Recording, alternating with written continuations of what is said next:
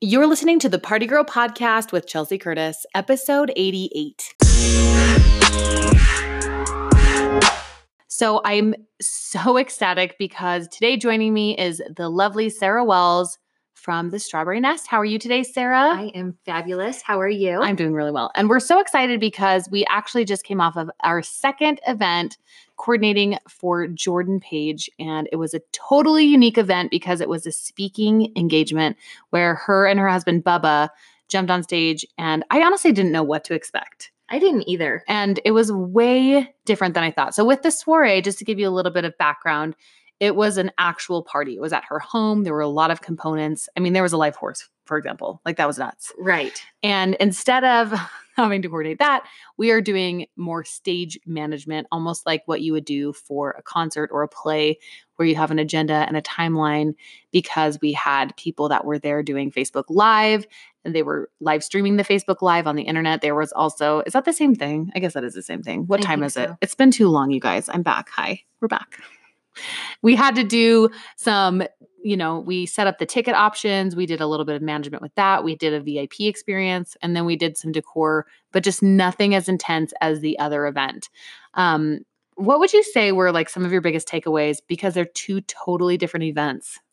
I would say that the live event was a lot easier because it didn't take us 48 hours to set up. Oh my gosh, right? Like, we were there 2 hours before the event started. Yes. And set up. Mm-hmm. But that's not to say that we didn't pull pretty much an all-nighter the night before. No. We still did. We did. Didn't pull an all-nighter at the soiree, but it was just an all-nighter and an all-dayer. Yeah. If that's a thing. It's a thing. It's a thing. We just made it a thing. It was a thing. Oh my gosh. So basically, let's walk through how to do something like this. So anybody listening, anybody that would want to either host their own or as an event planner, take it on, like where you would even start, how you tackle this. Now, I didn't get this opportunity until 2.5 weeks before the actual event. I remember when they finally were like, yes, let's Chelsea, do it. Let's do this. It was a little stressful, but I was grateful, right? I was like, okay, like I am always happy to take on opportunities. It was such a good day. And then it was like nose to the grindstone, getting to work. Who do I have in my Rolodex? Who can I call on to help me with this? Because if I've learned anything, especially with a short amount of time, is you just cannot do it all yourself. There's just no way. There's no way. So we found some different people. Those of you that are familiar with the Page event, Janelle from Events by Janelle came and did some balloon arches. That balloon arch was incredible. Amazing. So we had a rose gold sequins backdrop, and then she probably had, I don't even know how many balloons, probably 100 balloons that filled a trailer, and she has them all strung together in this super fancy, unique way. She's literally a wizard with balloon arches. And then she had surgery on her foot earlier, so she's in crutches. I'm like, why did you say yes to this? Did you know her husband had broken ribs? No. He had been in a mountain biking accident just before. Oh my gosh. Anyway, and then they were like getting ready to head out of town. So the stars had aligned. They did an amazing job, and we were able to pull the red carpet and some fun things that Jordan and Bubba already had to make it feel really fancy for the 1,000 people who came to the live event. She did a second balloon arch on the back of the stage, which we had as our VIP area. And then one of my favorite little details that Sarah actually found were these cookies. Tell me about the cookies. Oh my goodness. When you asked me if I knew anybody who did cookies, I went straight to Instagram and I searched the hashtag cookies. Oh, wait, you didn't know her? Nope. Oh my gosh. For some reason I was like, this girl's so good. No. So we're going to do a shout out to My Two Cookies. Is it my.2.cookies? Uh-huh. Oh my gosh. They literally like fine art. They were beautiful. So she did logo cookies for Jordan, which said fun, cheap, or free, which is the name of their blog. In gold. In gold with like a watercolor backdrop and... Well, the watercolor is on Jordan's logo. I sent her Jordan's logo. They legit are her logo as a cookie. I could not believe it. They were stunning. Yeah. And they tasted. Oh, they were phenomenal. Really good. They had like real vanilla beans inside. Like I always get sugar cookies like that. And I'm like, oh, that's so pretty, but they never taste good. And then I turned it over to give it to my daughter and I saw the vanilla beans and I was like, give me that. I'm going to try this. And I literally like ate the majority of the cookie that I brought for her. It's fine. Yeah. No, I found her and I messaged her and she's like, yes, I would love to do these cookies. Oh my and so gosh. then I told her what I wanted it to look like.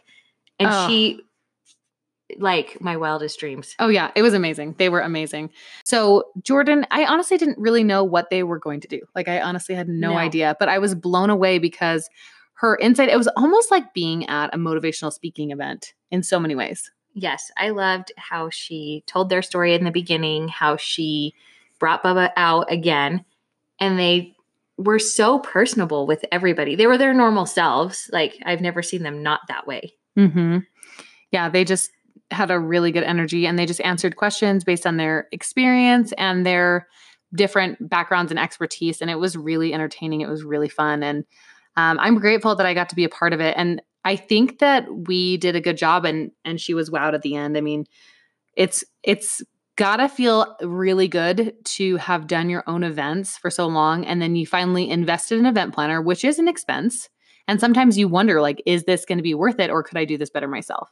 And then to have your client tell you, I'm so glad I didn't try to do that myself. Well, and I even remember Jordan saying it was nice to just show up. Mm-hmm.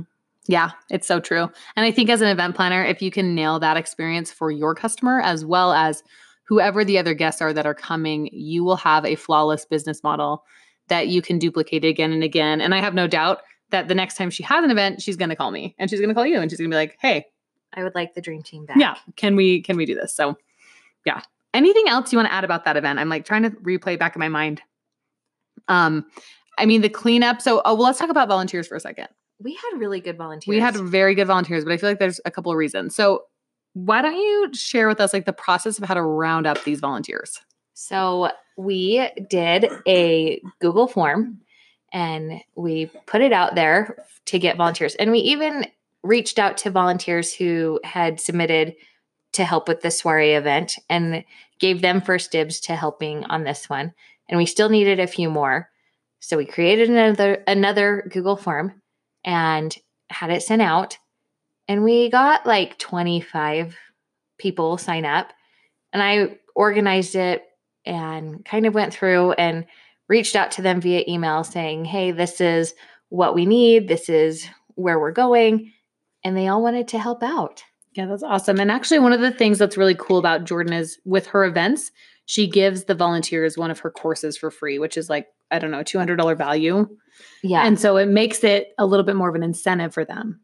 Yeah, they're earning something. They're not just giving their time for free. Exactly. Yeah.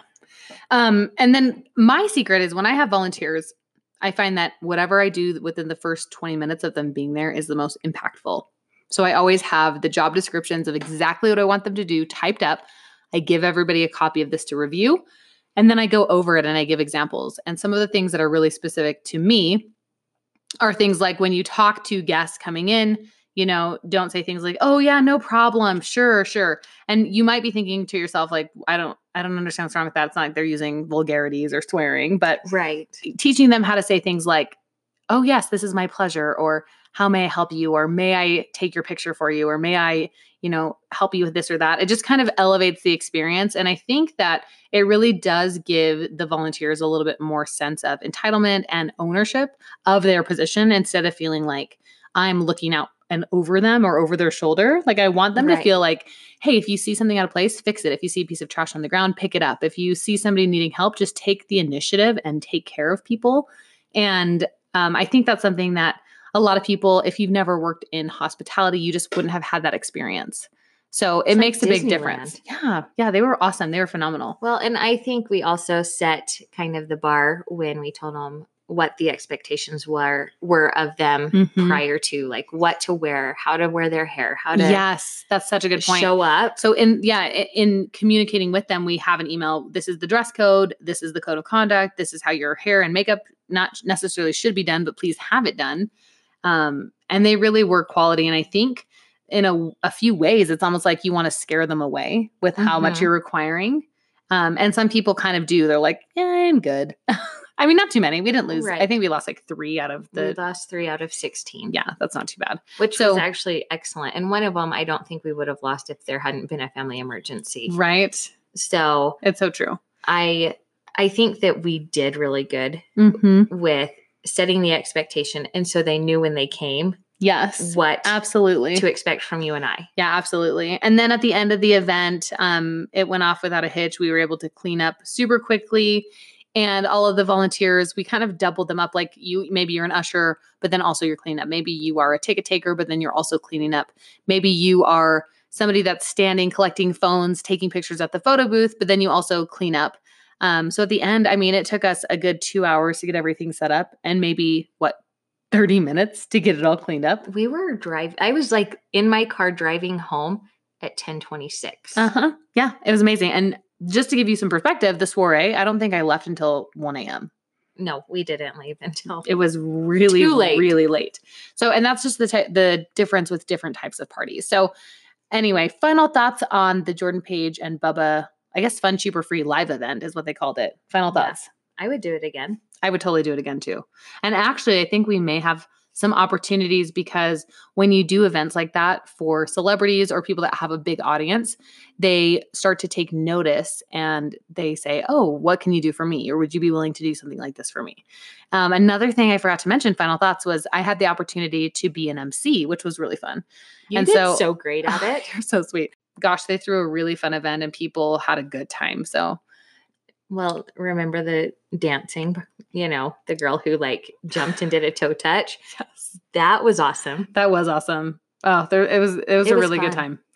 Good times. So if you are looking to do an event that you've never done before, kind of like us, it doesn't mean that you can't do it. I think you just need to think strategically and plan it out, map it out in your mind and decide what goes where and what you're going to do. And, hopefully you kick butt and blow minds. Absolutely. Yeah. Anyway, thanks for joining us on this episode. We will catch you next time.